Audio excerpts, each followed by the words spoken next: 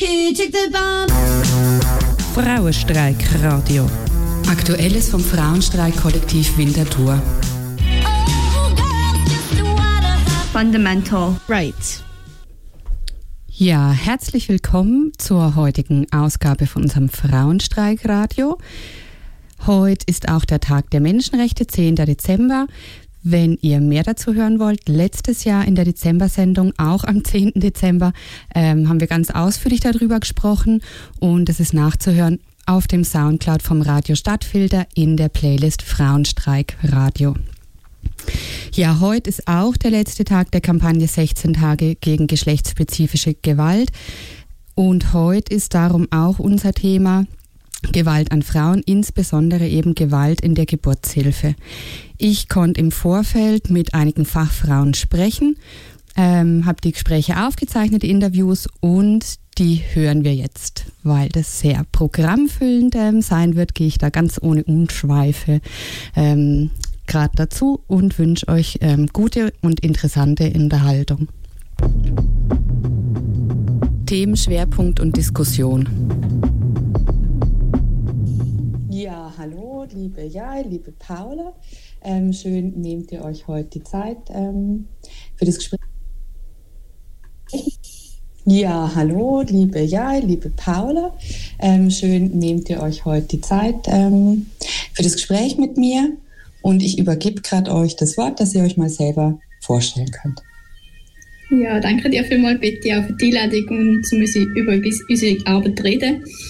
Also wir sind Hebammenstudentinnen im letzten Jahr. Die Ausbildung geht 4 Jahre und im 3. Jahr haben wir eine Bachelorarbeit miteinander geschrieben. Und jetzt sind wir noch im Praxisjahr, wo wir ganz viel praktische Erfahrung dürfen in den Gebärsälen oder auch auf den Stationen sammeln, wo die Hebammen arbeiten. Genau, das so ein bisschen zu mir. Und vielleicht wird Jael auch noch etwas dazu sagen. Genau, also ich kann mich dem nur anschließen. Wir sind jetzt eben im letzten Jahr noch in der Praxis Erfahrungen am Sammeln und haben vor einem Jahr die Bachelorarbeit anfangen schreiben. Super, genau. Und eben um diese Bachelorarbeit wird sich da so ein bisschen drehen. Soziostrukturelle Ursachen für Gewalt in der Geburtshilfe ist der Titel von der Arbeit. Genau. Ich wäre euch jetzt dankbar. Erzählt uns doch mal ein bisschen, was können wir uns darunter vorstellen? Um was ging es denn in eurer Bachelorarbeit? Also wir sind der Gewalt in der Geburtshilfe in unterschiedlichen Formen schon begegnet und haben wie dann gesehen, dass es sehr aus einer Perspektive behandelt wird, wo auf einer Mikroebene ist. Das heisst, man sagt, ja, die Hebamme behandelt Frauen schlecht, es gibt zu wenig Zeit und zu wenig Ressourcen und dass das so ein bisschen die Ursachen sind. Und wir haben uns dann immer so ein bisschen gefragt, ob da nicht noch mehr dahinter liegt, ob man dem Thema auf dieser Ebene kann gerecht werden und sind dann auf die Suche gegangen nach eben diesen soziostrukturellen Ursachen. Genau, also wir sind auch wirklich so dem Thema in den Medien jetzt zunehmend begegnet. Und jetzt haben wir gerade auch in den letzten paar Tagen halt auch gehört, wie Gewalt in der Geburtshilfe in der Schweiz thematisiert wird, gerade auch mit einem CVC-Beitrag, der gelaufen ist. Und wirklich auch schon vorher haben wir gemerkt, ich glaube, wir müssen das Thema auch mal angehen aus der Sicht von der Hebamme und fände es spannend, um da eine weitere Ebene noch dazu zu gewinnen und um herauszufinden, hat es wirklich auch soziostrukturelle Ursachen, die da dahinter liegen oder lange es um da auf einer Basis angehen von den häufigen Schlagzeilen, wir hören sie schon schreien, aber wir haben keine Zeit. Einfach so ein bisschen der Zeitfaktor, was liegt da noch mehr dahinter? Und was uns aufgefallen ist, wo wir eben uns dann an die Recherche gemacht haben, ist, dass es wirklich noch keine einheitliche Definition gibt für das Thema Gewalt in der Geburtshilfe und dass es so auch schwierig ist, konkrete Zahlen zu erheben und Forschung dazu zu betreiben. Und so haben wir dann wie gedacht, Voraussetzung für uns, um mit dem Thema arbeiten, ist es einmal Gewalt definieren. Welcher Definition man häufig begegnet, ist der von der WHO. Dort wird definiert, dass Gewalt eine angedrohte oder tatsächliche körperliche, psychische Gewalt ist, die von Einzelpersonen oder Gruppen ausgehen, die sich dieser Tat auch bewusst sind. Und das bezeichnet man auch als interpersonelles Konzept von einer Gewalt. Die Gewalt ist eben oft sichtbar, man kann auch nachvollziehen, von wem sie ausgeht und wer da davon betroffen ist. Und dieser Gewaltdefinition begegnet man eben auch im medizinischen Kontext sehr häufig. Für uns ist das aber dann nicht ausreichend gewesen. Wir haben das noch weiter ergänzt mit Konzepten aus der Soziologie und Philosophie. Genau. Und zum einen ist das eben dann die strukturelle Gewalt. Unter dem versteht man, dass immer dann Gewalt vorherrscht, wenn eine Person verhindert wird, sich voll zu entfalten. Und das muss auch von der Person selber nicht immer als gewaltvoll erlebt werden. Also man kann sich da Diskriminierung vorstellen, aber auch Umstände in der Gesellschaft, die machen, dass man sich eben nicht kann voll entfalten und so verhalten, wie man das eigentlich möchte. Könntet ihr da ein Beispiel bringen? Oder ein oder zwei? Genau, also strukturelle Gewalt hat häufig auch mit Normen zu tun, die in der Gesellschaft vorherrschen und nicht mehr wirklich hinterfragt werden. Ein Beispiel für mich ist da sicher Diskriminierung von der Frau, Sexismus, dass Frauen in vielen Bereichen von ihrem Leben immer noch diskriminiert, eingeschränkt werden. Und das kann man ja wie nicht sagen, dass das anhand von einer Person passiert, sondern das ist wirklich etwas, was in der Gesellschaft eingebaut ist. Und dann geht es wie einfach ein weiteres Konzept, das wir dazu genommen haben, ist dann die symbolische Gewalt, wo wir so gebraucht haben, um dann die ganze Gewalt in der Geburtshilfe ein bisschen anzugehen. Und in der symbolischen Gewalt geht es fest um eine Wechselwirkung, wo sich Menschen wirklich im Wechsel zuschreiben. Also was hat die Frau für sich selber für Symbol, für Stereotype, wo sie für sich das Gefühl hat, so ist sie. Und auch was hat nachher andere Personen, die mit ihr in der Interaktion stehen, für ein Bild von ihr und für ein eigenes Bild auch. Und da kann sich dann wie miteinander in dieser Wechselwirkung auch so festigen und dann eine Beziehung als gewaltvoll darstellen lassen und so dann wie den Weg gehen, dass es kann schwierig werden in der Interaktion. Kannst du da auch ein Beispiel machen? Symbolische Gewalt habe ich noch nie gehört, den Begriff, dass wir uns das ein bisschen besser vorstellen können. Also gerade wenn man auf Geschlechterstereotype abspielt, dann ist es so ein bisschen, die Frau wird als schwach gesehen, die Frau wird gesehen, sie ist nicht fähig, etwas zu machen. Sie tut sich das selber zuschreiben, weil sie die Formen und die Normen so für sich kennt und tut sich dann wie auch so verhalten, dass sie nicht fähig ist. Und wenn man dann in einer Beziehung, in einer Interaktion von Menschen da wie auch noch verstärken kann, dass man dann das Gefühl hat, ich muss der Frau helfen. Die Frau braucht Unterstützung, weil sie ist schwach, sie ist nicht fähig, um den Weg zu gehen, dass man dann da wie kann so verstärken, das Gefühl. Und so in der Wechselwirkung dann symbolische Gewalt hat. Ist das verständlich so? Ja, danke, Paula. Also, und dann hattet ihr für euch eben mal definiert, was versteht ihr unter Gewalt oder von welcher Definition von Gewalt geht ihr aus in eurer Arbeit und wie ist dann weitergegangen? Genau, und dann haben wir eigentlich uns unterschiedliche Studien, aber auch Fachtexte angeschaut und das eben durchgelesen mit dem Ziel, so ein bisschen Ursachen für die Gewalt zu finden. Und dann haben wir so ein bisschen 3 Hauptbereiche eigentlich können ausarbeiten. Und das sind zum einen gesellschaftliche Normen, das autoritative Wissen und strukturelle Bedingungen, die dann Basis eigentlich legen für einen gewaltvollen Umgang mit Frauen unter der Geburt. Und wo eben so Ursachen auch zu finden sind drin. Also so gesellschaftliche Normen, da kommen wir eben auch wieder auf Sexismus, auf das dualistische System der Geschlechter, wo in unserer Gesellschaft einfach noch vorherrscht, zu sprechen und eben auch genau auf die Merkmalzuschreibungen, wo man einfach muss sagen, dass so die Grundhaltung in der Gesellschaft schon noch ist, dass der Mann der Frau überlegen ist und Männlichkeit auch, was auch zu einer Abwertung von Weiblichem führen kann. und dass eine Frau unter Geburt eben auch nicht unbedingt diesen weiblichen Stereotypen entspricht.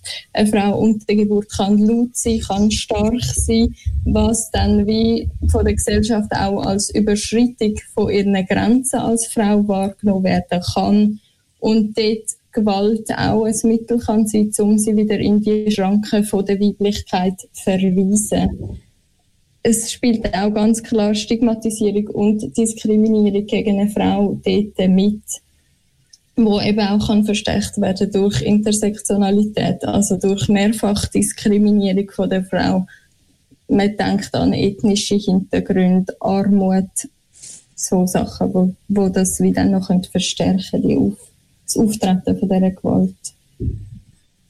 Genau, auch spielt dort sicher mit, dass die Frau eben jetzt ganz plakativ gesagt eher als unfähig wahrgenommen wird in der Gesellschaft. Sie ist nicht fähig, in dem Prozess Entscheidungen für sich selber zu treffen. Sie ist ja auch in einer Ausnahmesituation, was schon auch kann stimmen, aber dass man so wie auch dann rechtfertigt, dass man sich über die Frau stellt, die am Gebären ist, was nicht lenkt. Also eine Frau unter Geburt kann man nicht einfach sagen, dass sie nicht mehr für sich selber entscheiden kann und Frauen generell auch nicht. Mhm. Genau. Genau, und in dem Moment bewegen wir uns wirklich fest in der symbolischen Gewalt, durch das, was sich die Frauen selber zuschreiben und da, wo wir dann wirklich auch dann jetzt explizit als Gesundheitsfachpersonen auch das Gefühl haben, okay, sie ist in dem Moment nicht fähig und dann tun wir ihr helfen. Und nicht, dass das immer so ist, aber da wäre dann eben genau wieder ein Beispiel für die symbolische Gewalt, wo die Wechselwirkung dann zeigt. Genau. Was auch verstärkt wird, und da kommt man auch schon ein bisschen so zu dem nächsten Punkt, ist das autoritative Wissen. Und es ist einfach schon so, dass in der heutigen Gesellschaft Wissenschaft und die Medizin wird auch zu einer Wissenschaft zählt, einen neutralen Standpunkt bietet, objektiv ist und eben fern von ideologischen und sozialen Einflüssen steht. Und da muss man einfach ganz klar sagen, dass das nicht der Fall ist, dass man sich dem auch vermehrt bewusst werden sollte. Die Medizin und medizinische Institutionen sind ganz klar auch durch die historische Entwicklung abhängig von gesellschaftlichen Normen, von ökonomischen Begebenheiten, aber auch von politischen Ideen. Und die Gesundheitsfachpersonen werden in dem System eben häufig eigentlich als Tragende von dem medizinischen, von dem wissenschaftlichen gesehen, was legitimiert, dass sie auch ihr Wissen und ihre Haltung über das von der Gebärenden stellen, und zwar massiv. Und das ist für uns ethisch eigentlich nicht vertretbar. Es liegt unter der Geburt, aber auch sonst im medizinischen Kontext verschiedene Wissenssysteme vor. Eben, da hat man eine Frau, die ihre eigenen Erfahrungen macht, die ihren eigenen Körper kennt, und man hat Gesundheitsfachpersonen, die eben auch Fachwissen haben. Aber das Fachwissen einfach so brutal über das Wissen von der Frau und die Erfahrungen, das Erleben von der Frau stellen, ist von uns nicht legitim. Was man schon auch muss sehen, ist eben, dass die Medizin und die Wissenschaft zwar den Ruf hat, objektiv zu sein. Wenn man das aber genau anschaut, sieht man, dass die Wissenschaft ja eben abhängig ist von verschiedenen Systemen, dass Wissenschaft auch von Menschen mit unterschiedlichen Hintergründen betrieben wird. Mhm. Und was in dem Zusammenhang auch häufig so fällt, ist die Medikalisierung. Und da redet man eigentlich von einer Entgrenzung von der Medizin. Ich denke, in der Geburtshilfe sieht man das auch. Es ist klar, dass es nicht so erforscht ist wie andere Bereiche in der Medizin, weil ja eben immer 2 Menschen betroffen sind, wenn man dort eine Forschung will betreiben. Aber dass die Evidenzen, die man hat, in der Praxis vielleicht nicht den gewünschten Effekt haben. Also man sieht, dass Praxis und eine Leitlinie sich eben nicht rein an wissenschaftlich und biologische Erkenntnis orientieren. Genau, und so in dem ganzen Wissen, ums autoritative Wissen, sind wir dann auch festen Ethik begegnet, wo es auch zu sagen gibt, dass Medizin ganz lange mit einer autoritativen Ethik geschaffen hat, dass wie das Wissen dann von den Ärzten und den Ärztinnen überdargestellt wurde von den Patienten und Patientinnen, also wie die Gesundheitsfachpersonen haben gewusst, was richtig ist für den Menschen im Moment, weil sie haben da evidenzbasierte Wissen aus der Medizin gehabt und haben dann so wie eigentlich gehandelt und entschieden für die betroffene Person. Und dann ist man aus dem heraus in eine Richtung gegangen, wo es eine sehr libertäre Ethik dann geworden ist, wo es Patientinnen und Patienten zentriert war und mehr die Richtigkeit ist von einem Dienstleistungssektor, wo das Ganze auch recht ökonomisch anschaut. Also der Mensch, der betroffen war, hat dann müssen eigentlich die Entscheidung selber tragen und hat wie einfach Wissen bekommen von den Gesundheitsfachpersonen, aber schlussendlich müssen selber entscheiden und die Entscheidung noch auch selber die Verantwortung übernehmen für das. Und wo wir jetzt wie einfach auch gemerkt haben, in der ganzen Diskussion um Gewalt in der Geburtshilfe braucht es dann eine Mischung von beidem. Also es braucht wie eine Diskursethik, wo der Prozess von der Geburt beziehungszentriert anschaut. Also man muss mit dem Wissen von der Gesundheitsfachpersonen und mit dem Wissen, wo die Frau und das Paar mitbringt, dort einen guten Weg finden, um miteinander dann können entscheiden und miteinander können die Entscheidung auch verantworten und auf dem Weg gemeinsam sein. Und da war für uns wirklich ein Schlüsselmoment gewesen, um Gewalt in der Geburtshilfe dann auch anzugehen. Aber da habe ich vielleicht auch ein bisschen vorgegriffen, dann auch mit der autoritativen Ethik und dem autoritativen Wissen, weil da ist für uns dann wirklich sehr eine Schlussfolgerung auch aus dem Ganzen raus gewesen. Und wir haben so dann auch noch probiert, den Ethikkodex für Hebammen, wo es gibt in der Schweiz, wo sich alle Hebammen dem verpflichtet, anzuschauen und mit dem Verständnis von Ethik auch noch zu analysieren.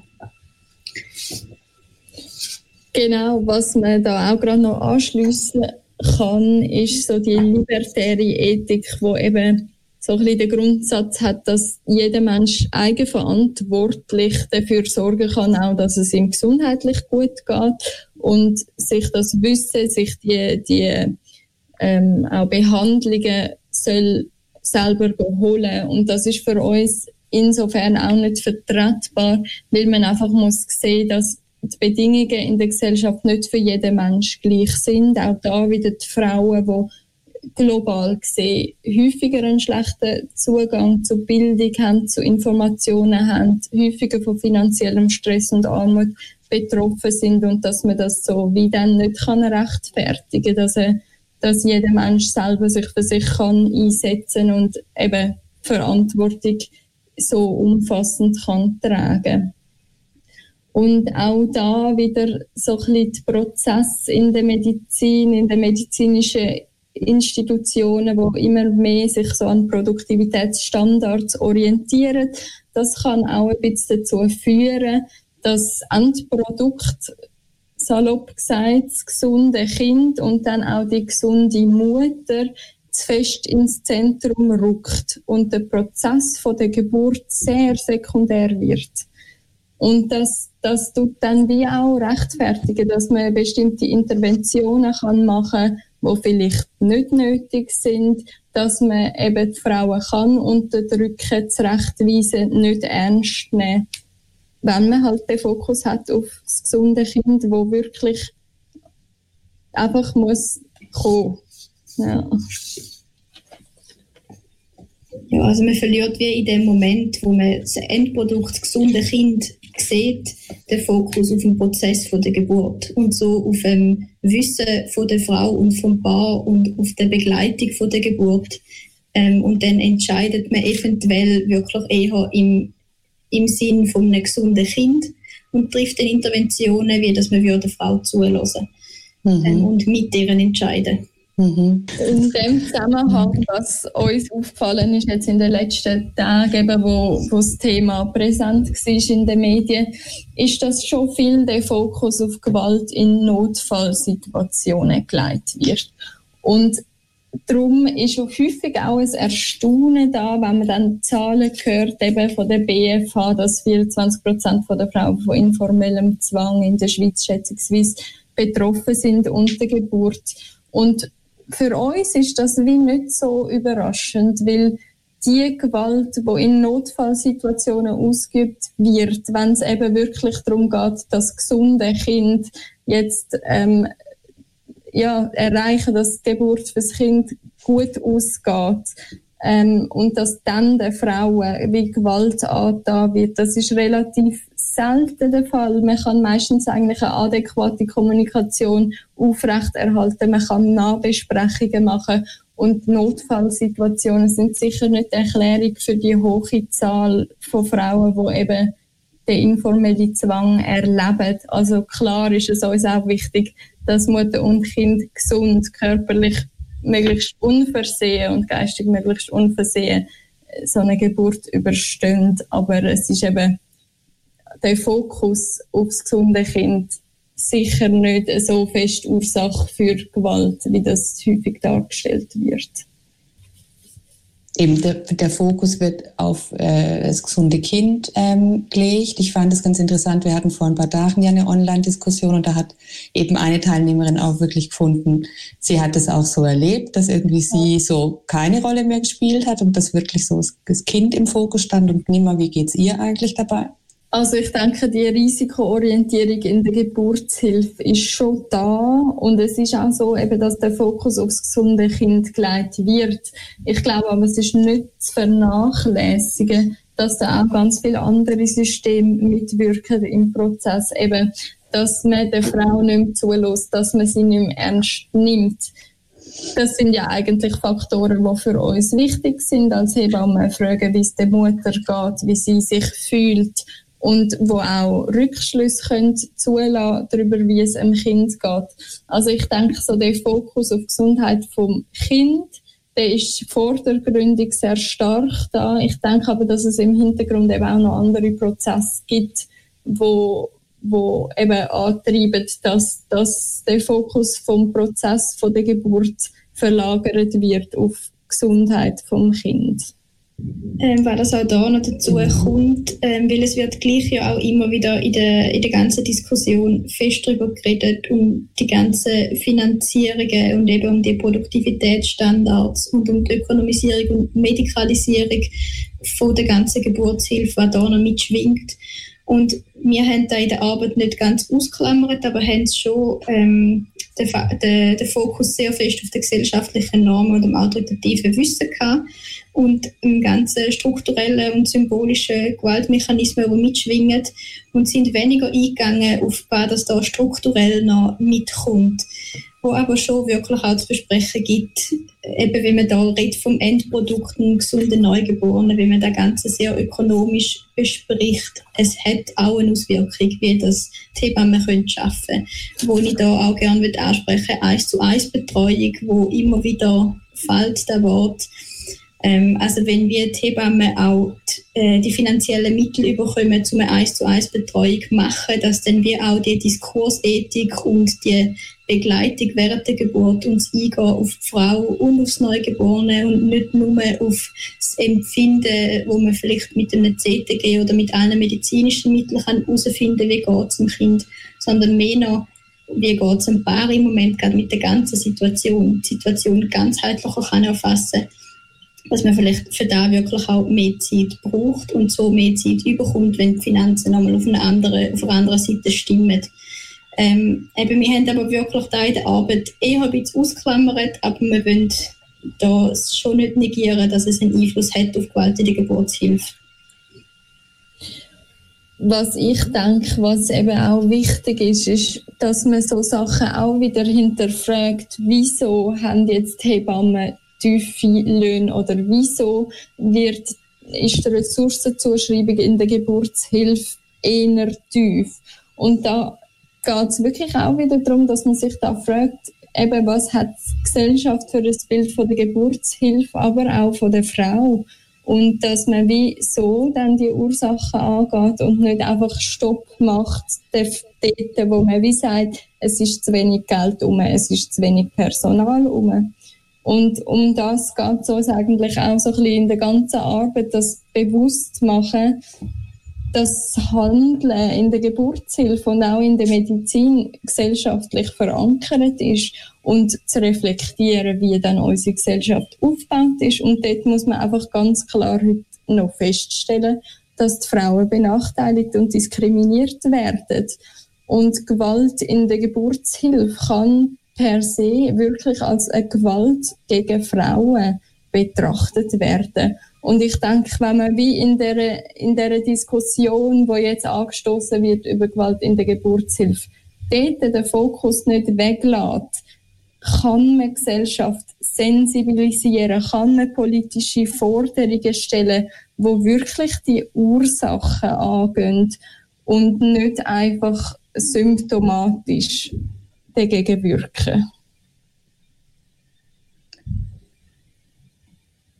Wäre jetzt schon der Moment, wo wir darauf zu sprechen kämen? Also ich habe das jetzt gerade eine gute Überleitung gefunden, eigentlich zu, was seid ihr zur Schlussfolgerung gekommen, welche Strategien erarbeitet, angewandt werden könnten, um der Gewalt in der Geburtshilfe vorzubeugen?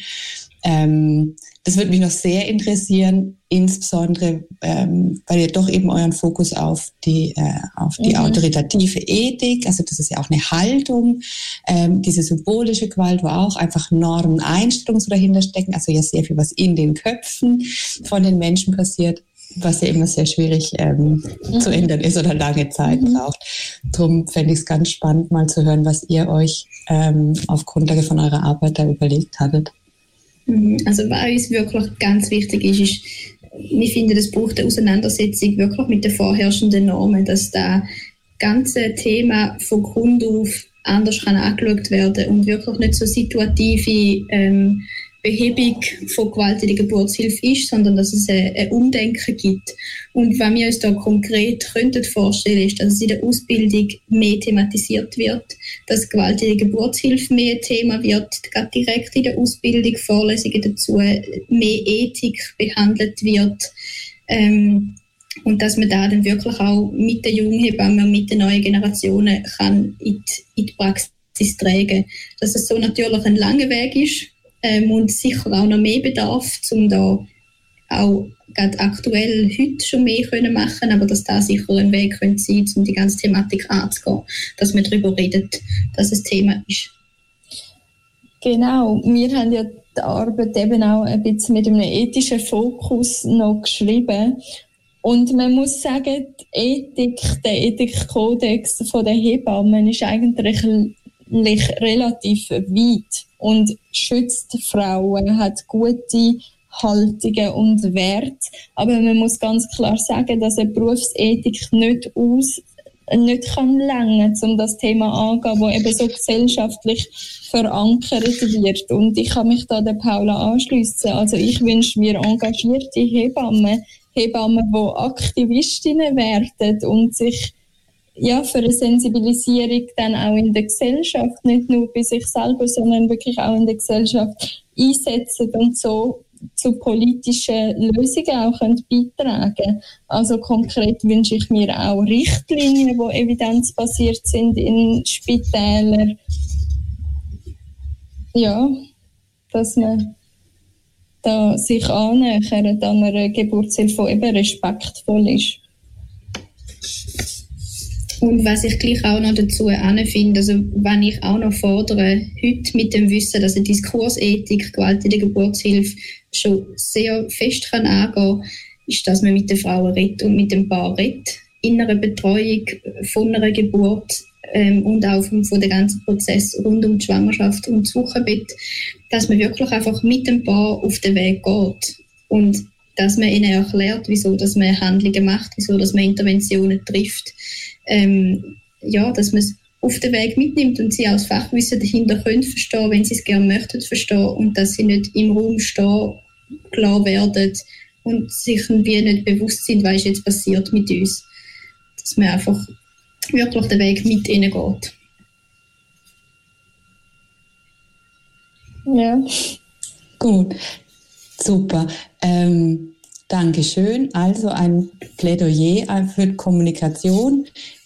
unter den Fachpersonen mehr sich dem Thema zu widmen, sich auseinanderzusetzen, in der Ausbildung, in der Praxis und auch in Kommunikation eben mit den werdenden Eltern, da noch auch mehr vielleicht einen Fokus drauf zu legen, sich die Zeit zu nehmen und die mit einzubeziehen in den ganzen Prozess, damit man eben zu dem gemeinsamen Miteinander dann finden kann. Also ich finde, es ist ja wie schon mal jetzt so ein Schritt auch ein bisschen, dass diese 16 Tage jetzt gerade dieses Jahr Mutterschaft und Gewalt als Fokusthema genommen haben. Das genau hat ja dann wirklich eigentlich sehr euer Thema auch mit angesprochen.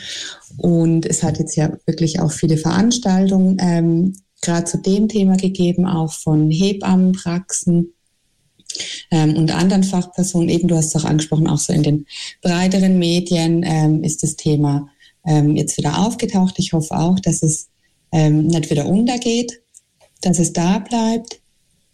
Ja, und dass über dieses Thema, was natürlich auch ein persönliches, ein privates Thema ist, Geburt und Entbindung, dass es trotzdem auch in der Öffentlichkeit seinen Platz findet und Verbesserungen angegangen und umgesetzt werden können. Genau, also wir haben uns wirklich auch sehr gefreut, dass im Moment im Verlauf von diesen 16 Tagen Gewalt das ganze Thema Platz gefunden hat. Weil, also ich bin fest der Überzeugung, solange Frauen und Paare sagen, Gewalt in der Geburtshilfe existiert, dann muss das ein Thema für die Geburtshilfe sein und für die Fachpersonen, die sich drin bewegen. Und es muss etwas passieren.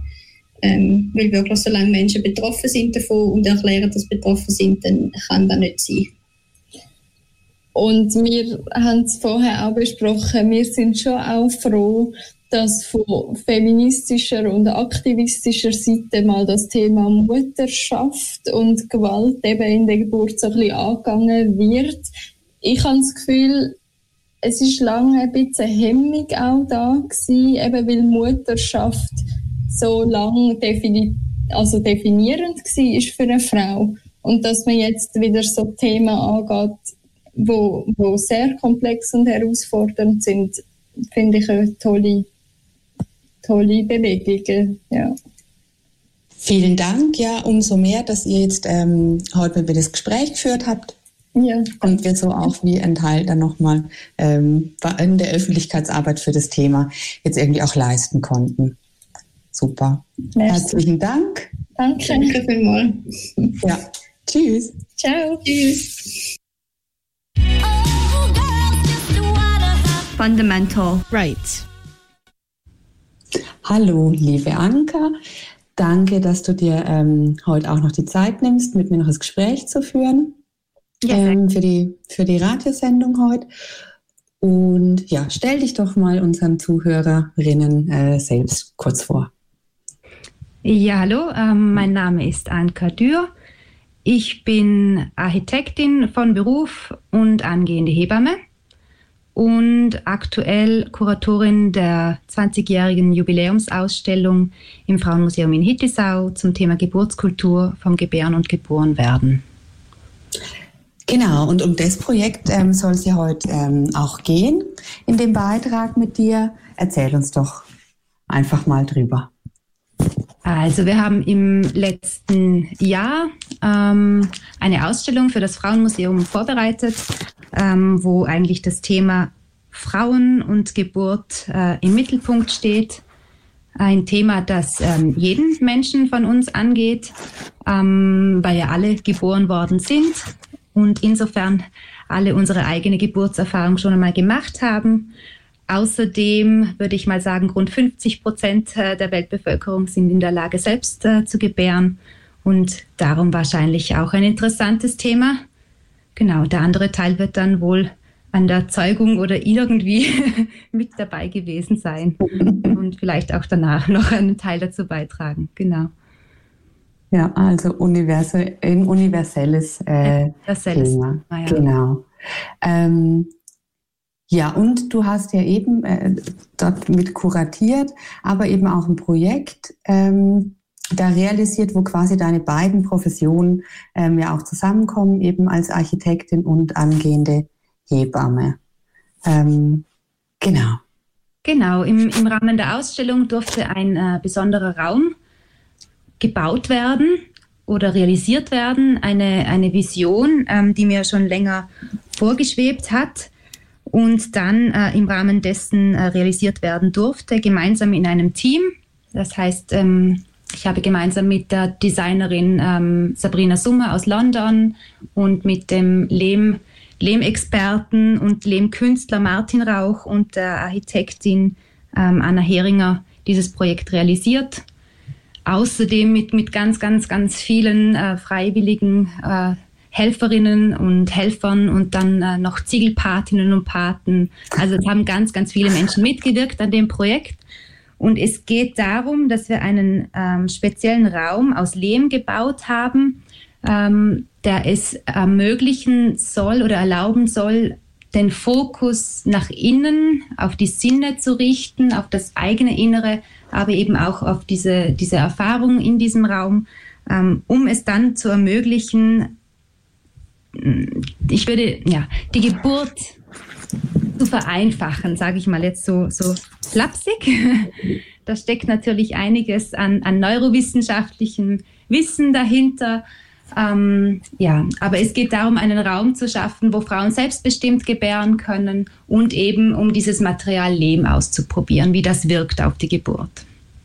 Das sind so die 2 Themen des Raumes, denke ich. Mhm. Also du hast gerade eben das Wort Vision ja auch angesprochen, eben in dem, was ich jetzt ein bisschen auch nachgelesen habe, drüber eben, es können keine Entbindungen da durchgeführt werden jetzt in diesem Raum. Ist wirklich zum Sonst als Besucherin von der Ausstellung zum Erleben. Eben, es ist eine Vision, soll anregen, auch zum Nachdenken, vielleicht wie Alternativen aufzeigen, aber ist wahrscheinlich auch eine Kritik an der Situation an der heutigen Praxis.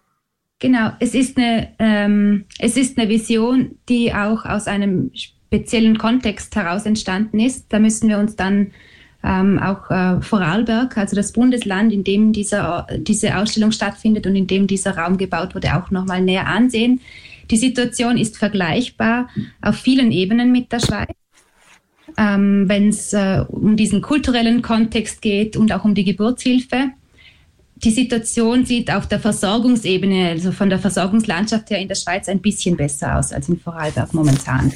Das heißt, dieser Raum ist eigentlich eine Vision, soll ein Zwischenschritt sein hin zu einem Geburtshaus, weil wir in Vorarlberg mittlerweile nur noch eine einzige Hebamme haben, die alternative Geburten anbietet, das heißt außerklinische Geburten.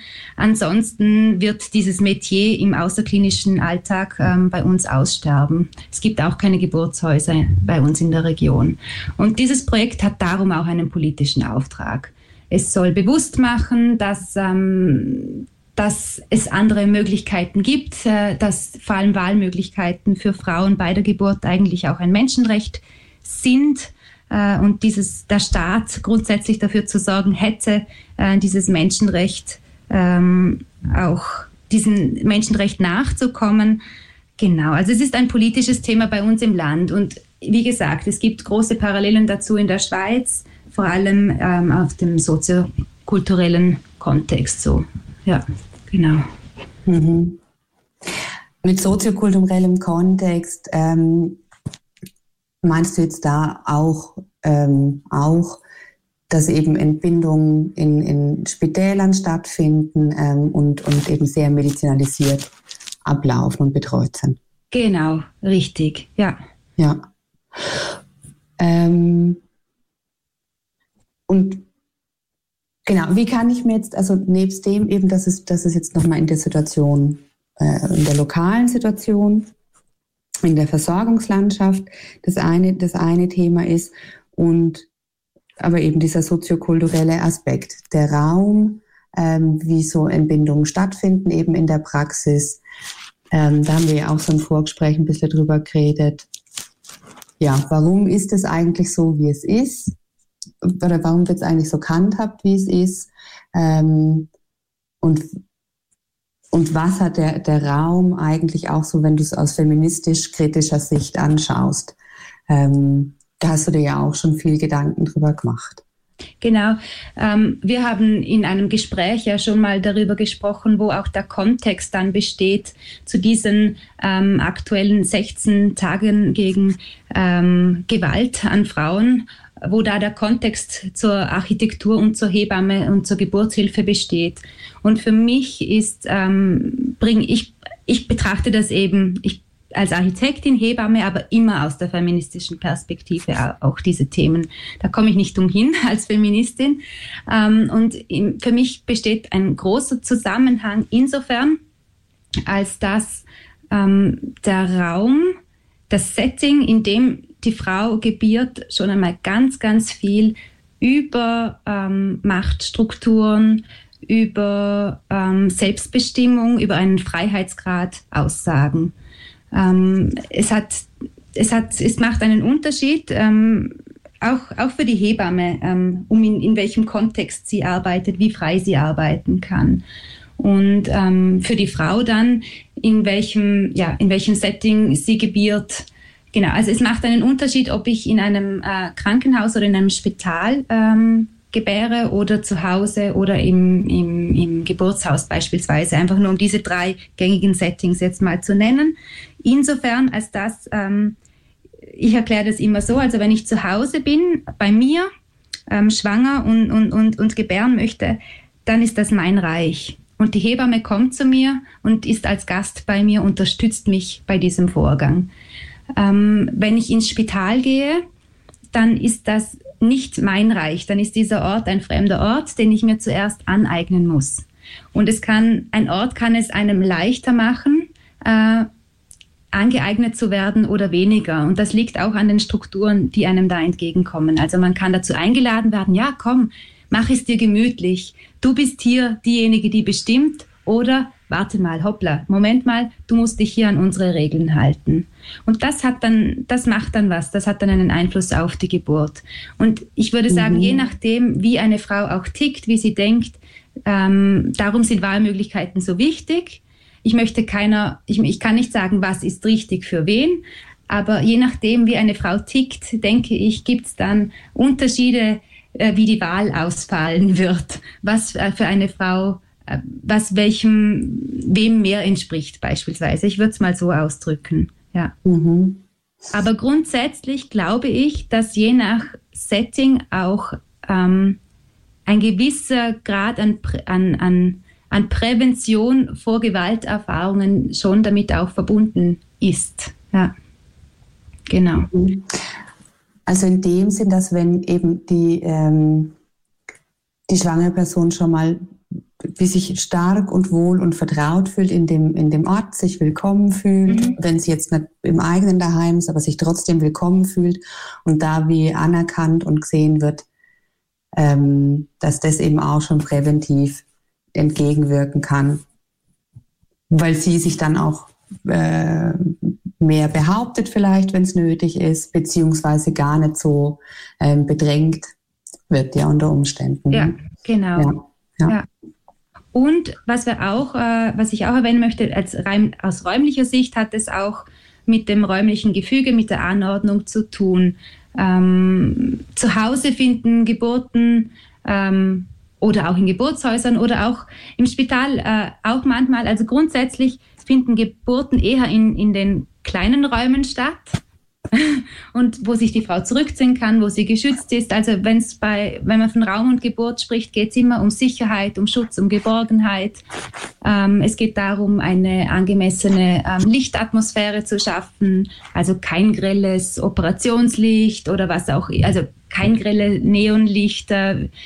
Eigentlich braucht es für die Geburt dieselbe Atmosphäre wie für einen sexuellen Akt. Und da kann man und den Raum, der dazu passt, eben um sich gehen zu lassen, um abzutauchen, ja. Und von der räumlichen Anordnung her, wenn beispielsweise, und das wird auch immer medial vermittelt, nach wie vor denke ich, dass wenn wir an Geburt denken oder wenn wir Geburtsfilme anschauen, dann ist immer dieses Bett in der Mitte. Und das Bett in der Mitte, auf dem die Frau sich zumeist auf dem Rücken liegt. Und ich erlebe das als Hebamme auch so bei Frauen. dass viele Frauen sich erstmal in Rückenlage auf dieses Bett begeben, bis ich sie dann dazu animiere, verschiedene Positionen einzunehmen oder auf dem Gymnastikball sich nochmal zu wälzen oder ins Bad zu gehen oder ganz auf dem Boden zu turnen. Ich glaube, dass wenn dieses Bett nicht so einladend in der Mitte stehen würde und wenn wir andere Berichte medial anders über Geburt berichten würden und auch andere Szenen filmen, wo Frauen tatsächlich auf der Couch sind, am Boden, auf dem Holzboden, am Teppich, wo auch immer, neben dem Kamin, dann würde sich unser Bild über Geburt auch verändern. Genau. Und dieses Bett in der Mitte, auf dem die Frau liegt mit den gespreizten Beinen, früher war es noch üblich, Beinstützen zu verwenden, das lädt. Das ist eine passive Position, aus der nicht sehr viel Kraft, aus dieser Position spricht nicht viel Kraft eigentlich. Ja. Genau, eine passive Position, ja, wo es schwierig ist, dann auch wieder rauszukommen, sage ich. Also wo die gebärende Person eben wird so in die Passivität da gebracht. Du hattest auch da eben im Vorgespräch mal erwähnt, hat man dann auch früher zum Teil noch festgeschnallt, oder? Damit sie sich da stillhalten. Und das heißt eben, Fachperson übernimmt dann eigentlich die aktive Rolle, gibt den Ton an. Genau, ja. Es ist ja, es liegt ja auch, du hast dann auch mal gesagt, ja, da gibt es ja auch dieses Wort statt Spital Krankenhaus. Und die Geburt ist per se eigentlich ist nicht mit Krankheit nichts zu tun. Und es passiert aber dasselbe, also intuitiv oder unbewusst, wenn wir über diese Schwelle gehen beim Krankenhaus, dann werden wir zum Fall, bekommen wir einen Namen mit Fallnummer und wir werden zur Patientin. Und das macht was mit diesem Selbstverständnis, mit dem eigenen. Und eben auch, weil das ein fremder Raum ist. Ich weiß nicht, ich denke, es braucht eine ordentliche Portion Selbstbewusstsein und vielleicht auch Ignoranz, wenn ich in einen Raum gehe und mich da drin aufführe, als ob das mir gehören würde. Und ich weiß nicht, wie viele Menschen oder Frauen dieses Selbstverständnis zur Geburt mitbringen, in so einer vulnerablen Situation auch noch. Ja, und darum glaube ich, es hat auch was damit zu tun, über diese Schwelle zu treten und diesen Fachpersonen, die mir dann sagen können, ja, wie weit bin ich denn? Ja, Fachpersonen unterstützen im besten Fall und bestimmen nicht, ja, über den Verlauf. Also die Machtverhältnisse oder die Verantwortung sollte immer klar abgesteckt sein. Ja.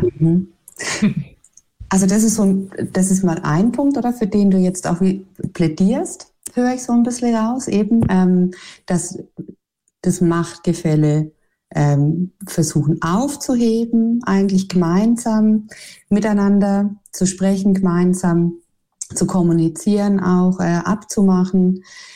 Was sind dann noch, oder was wären denn noch so andere Wünsche von dir, oder wo siehst du, wie könnte die Praxis da vielleicht auch schon in naher Zeit irgendwie drauf reagieren oder sich da verbessern? Für mich gibt es mehrere Zugänge dazu. Einerseits direkt in den Spitälern, das Bewusstsein von arbeitenden Fachpersonen, von Ärztinnen, von Hebammen, das auch abzugeben, die Frauen zu spiegeln, ihnen zu sagen, schauen Sie bis da, ich kann Ihnen so weit helfen. Und das passiert auch. In guten Fällen passiert das auch. Das ist meine Verantwortung als Fachperson und hier brauche ich Sie. Und das dürfen Sie entscheiden. Also das auch abzugeben, möglichst viel. Und dann braucht es die Frauen, die kommen und sagen, ja, nein, aber ich weiß und ich will und ich spüre das und ich bin überzeugt und ich möchte also einfach für sich einstehen noch mehr. Und dann braucht es andere Räume. Es braucht Wahlmöglichkeiten, wo dann auch experimentiert andere Dinge gelebt werden können und wo diese Willkommenskultur oder dieses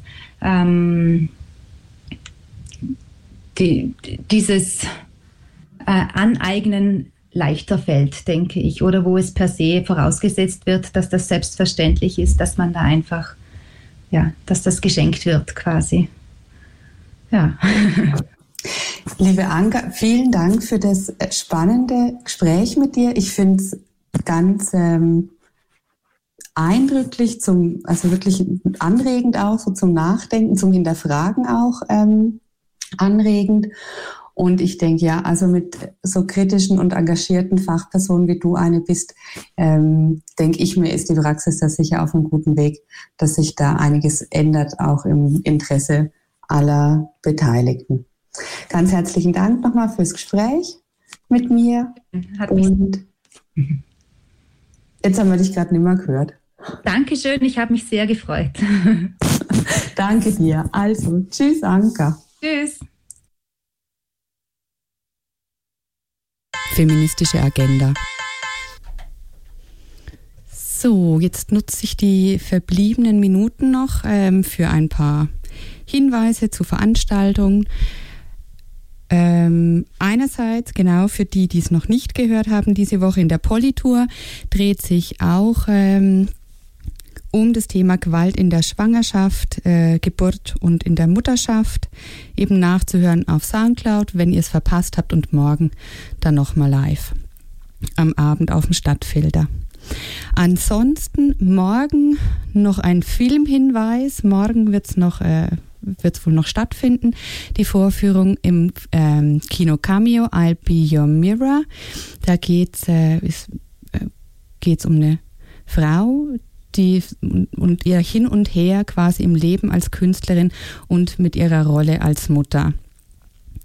Der Film würde noch 3-mal mehr im Dezember gezeigt, aber ich bin nicht so sicher, eben wie jetzt dann morgen die Maßnahmen ausfallen. Ich glaube, das Kino muss zumachen. Schaut doch selber sonst nochmal im Internet nach, bevor ihr euch auf den Weg macht. Am 12. Dezember findet im Streikhaus in Zürich von der AG Atelier ein Basar statt. Ab 18 Uhr draußen im Garten. Wer also da noch ein paar interessante, kreative Geschenke vielleicht für sich oder für andere sucht, wird da bestimmt fündig. Am 14. Dezember haben wir vom Feministischen Kollektiv in Winterthur unsere nächste Online-Diskussionsrunde. Wir beschäftigen uns schon mit dem Jahr 2021 und zwar Möglichkeiten und Formen von dem Streik, feministischen Streik im nächsten Jahr. Wenn ihr dabei sein möchtet, schreibt doch eine E-Mail an frauenstreikwinterthur@gmail.com oder schreibt übers Kontaktformular auf unserer Website frauenstreik-winterthur.ch. Dann am 17. Dezember findet zum zweiten Mal das Café Sozial statt in Zürich beziehungsweise auch über Zoom. Anmelden kann man sich unter Café Sozial mit einem C geschrieben, @gmx.ch. Und zwar es ist ein Austauschtreffen zum Thema Rassismuserfahrungen von soziokulturellen Animatorinnen, Sozialarbeiterinnen und Sozialpädagoginnen. Am 17. am Abend ab 7:30. Ja, dann schwenke ich schon ins 2021 mit meinen Ansagen. Und zwar am 6. Januar haben wir dann vom Feministischen Kollektiv unsere erste offizielle Sitzung dann des Jahres. Ab 19 Uhr auch wieder online. Und es geht weiter ums Pläne schmieden fürs 2021. Nicht nur über den Streik, sondern auch, was sonst vielleicht noch so ansteht oder welche Aktionen wir gern machen möchten. Da auch wieder für die Teilnahme melden per E-Mail oder übers Kontaktformular auf unserer Website. Noch einen Ausblick ein bisschen weiter in den Januar. Und zwar am 15. und 16. Januar wird wieder das andere Davos stattfinden. Auch auf anderen Kanälen und zwar via Zoom beziehungsweise auch live auf Facebook. Für mehr Infos, was jetzt schon bekannt ist, könnt ihr nachschauen auf www.sozialismus.ch und euch das Datum doch schon mal vormerken. Ja, unsere nächste Sendung hier auf Stadtfilter ist dann am 14. Januar. Die erste Sendung 2021 und vielleicht auch mit einem neuen Sendungsnamen und neuen Jingles. Mal schauen, ob ich das bis dahin schon umsetzen kann. Ich wünsche euch allen eine gute Zeit, gute Gesundheit, schönes Ende vom Jahr, schönen Start ins neue Jahr und freue mich, wenn ihr dann am 14. Januar wieder einschaltet. Jetzt geht's hier gleich weiter mit Die 6. Stadt.